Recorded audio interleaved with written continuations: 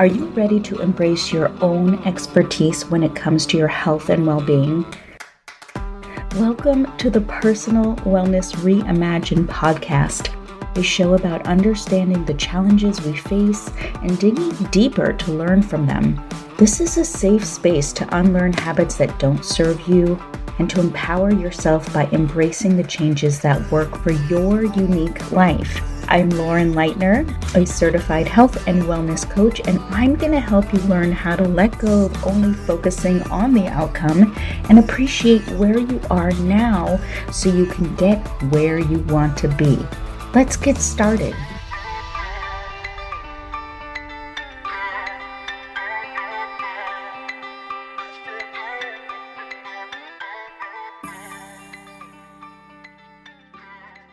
Are you constantly feeling like you are bumping up against a wall and you can't get anything done? You're so tired, you're so frustrated all the time. Well, today's episode, we are going to talk about some signs that you might be experiencing full-on burnout. And then we'll talk about some tips and strategies to start to navigate ways that you can alleviate this feeling of burnout once and for all. And I missed an episode last week for this very reason. I was burnt out. I knew it. I knew what I was doing. And I just felt like I was slipping and out of control, to the point where I had a meeting with my boss and all she said was hello, and I started to cry. I had been sitting in traffic. I had not given myself a break. How do you know when you are dealing with burnout? Well, here are some signs to look for. And some might seem so obvious, but we might be thinking about it in terms of burnt out. But so one is physical exhaustion. One of the most common signs of burnout is persistent physical fatigue. So you might feel tired, you're drained, even after getting sufficient sleep. You might experience any aches and pains, even headaches. So any physical symptoms that have no relation to any medical issues that you might be having. Another sign is emotional exhaustion. So that was exactly what I had just described. When you're burnt out, leading to this emotional exhaustion, which is characterized by that feeling of you are drained, you're emotionally drained and overwhelmed. You might even find that you're challenged to cope with any stresses of life that maybe were previously manageable for you. You might even feel increasingly irritable, so your mood is having a huge impact. Even just the constant fluctuations of your mood, you're starting to notice you're becoming more impatient and just emotionally detached from others, which we will get to on another sign. But the next sign that you might be experiencing full-on burnout here is just this reduction of productivity. So it could be at work, could be at home. You know, burnout can significantly impact your ability to concentrate, to focus, and just perform effectively. So you might find it challenging to stay motivated. So really pay attention to the level of this motivation. If it has decreased quite a bit, or you're not getting tasks done that you're usually getting done, your work may suffer, just leading to a lot of this cycle of frustration, and that is burnout.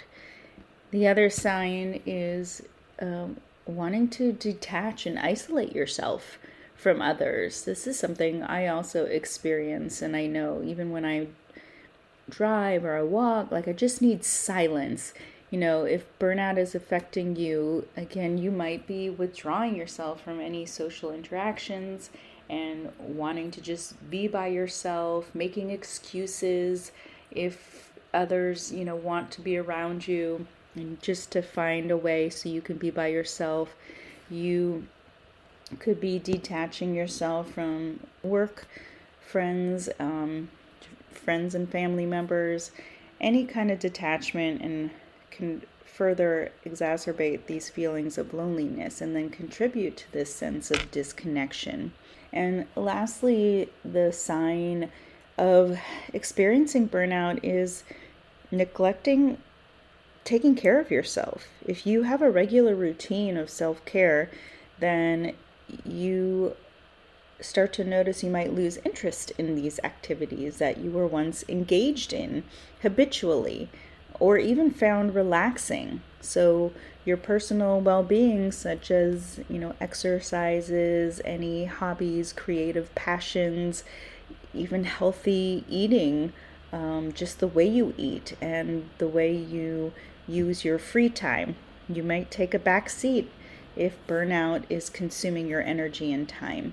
Know that all these signs, of course, can vary from person to person. And if it's something really heavier than a burnout, then it might be time to seek some professional support. Well, let's talk about some of the strategies to use. When it comes to physical exhaustion, one of the most important things to focus first is prioritizing your sleep. So if you've noticed any different patterns in your sleep, just ensuring that you're getting, quality sleep each night. And then throughout the day, things that you can do is incorporate breaks. And if you're finding it challenging to do so, you might have to take the next step to put little alarms on your phone or whatever, just short breaks. And all it takes is a minute, 2 minutes, 3 minutes, 4 minutes, 5 minutes tops. So just take a break, take a stretch, walk around, turn away from your computer, put your phone down, and just rest, recharge, reboot. The other strategy to use for physical exhaustion is to be physical. If you are not used to doing regular exercise, this might not be the first method to the madness here, but regular exercise can really boost your energy levels and overall well-being. And that can mean, again, stretching, taking a little walk, getting outside, giving yourself 10 minutes on your timer, and just move and not focus so much on exercise, just moving your body. Lastly, for physical exercise is just practice relaxation techniques. And this can be as simple as taking a few deep breaths, meditation, any yoga, anything to reduce this physical tension and promote relaxation. So you can just take 1 breath, 2 breaths, count in for 3, count out for 3. These are things that are not going to take a long time, but can really get you in the moment, a little grounded, and then make a decision that feels right for you. When it comes to emotional exhaustion, some of the things I've talked about before are setting boundaries, establishing very clear boundaries when it comes to work and personal life so that you're not having this emotional overload. And something that I notice people who do, have a full-time job, come home, they get right into either in the kitchen doing something, but there's a moment when you walk in the door to allow yourself a little transition period. So who you were working, this is making me think of this series Severance. If you haven't seen that, I won't get into that. But anyway, so just coming in, changing your clothes, putting a little water on your face, have like a little ritual for yourself in that transition so that you can get from stress of work, if it was stressful, or just the day behind you, to set yourself up for comfort and and love when it comes to this time. And that is one way to set a boundary for yourself. Practicing self-compassion, being kind to yourself, focusing on gratitude, not focusing on all the things that didn't go right, but what did. So being kind to yourself and acknowledging your feelings without any judgment. And as I mentioned before, especially with emotional exhaustion, is seek support. It could be a professional support, but it might just be, somebody you trust, a friend, a family member, again, a therapist, just anyone that you can give yourself some time to focus back on your emotions and any concerns that are going on in your life. We shouldn't have to keep these to ourselves, and that will in turn become emotional exhaustion for us. So it's time to let that out. And then also engaging in stress-reducing activities. So coming back to this idea of movement, possibly, but not just that, finding activities that light you up and help you unwind and relieve stress. So that could be dancing, listening to music, journaling, cooking for some people. I know I love to cook and create in the kitchen, so when I do that, even when I don't have a lot of time, I like listening to a podcast or something, or a book while I'm doing it. But that just works for me. And coming back to hobbies that maybe you have left behind, that you can do a Sudoku, I don't know, whatever just kind of tunes you out from the world and gives you a moment to just settle in. And then some strategies for reducing when you're feeling like I'm not productive anymore. I've lost my mojo, I've lost my motivation. Some things that can help is to prioritize any tasks and break them down into smaller, manageable steps. Prioritize them based on importance and urgency. So do that first, and then you will feel a sense of relief. Ask for help. Delegate when possible. Share any responsibilities if it is at work with colleagues or your partner, seeking assistance just to lighten any workload, or if it is, maybe it's cooking in the kitchens. If you want to share some of those tasks with your partner, if you live with somebody, that could be a really good strategy for you. And then again, schedule regular breaks. We have to be intentional. When you're a workaholic, hello, I'm there with you, then we have to set a time that is intentional. I'll say that again.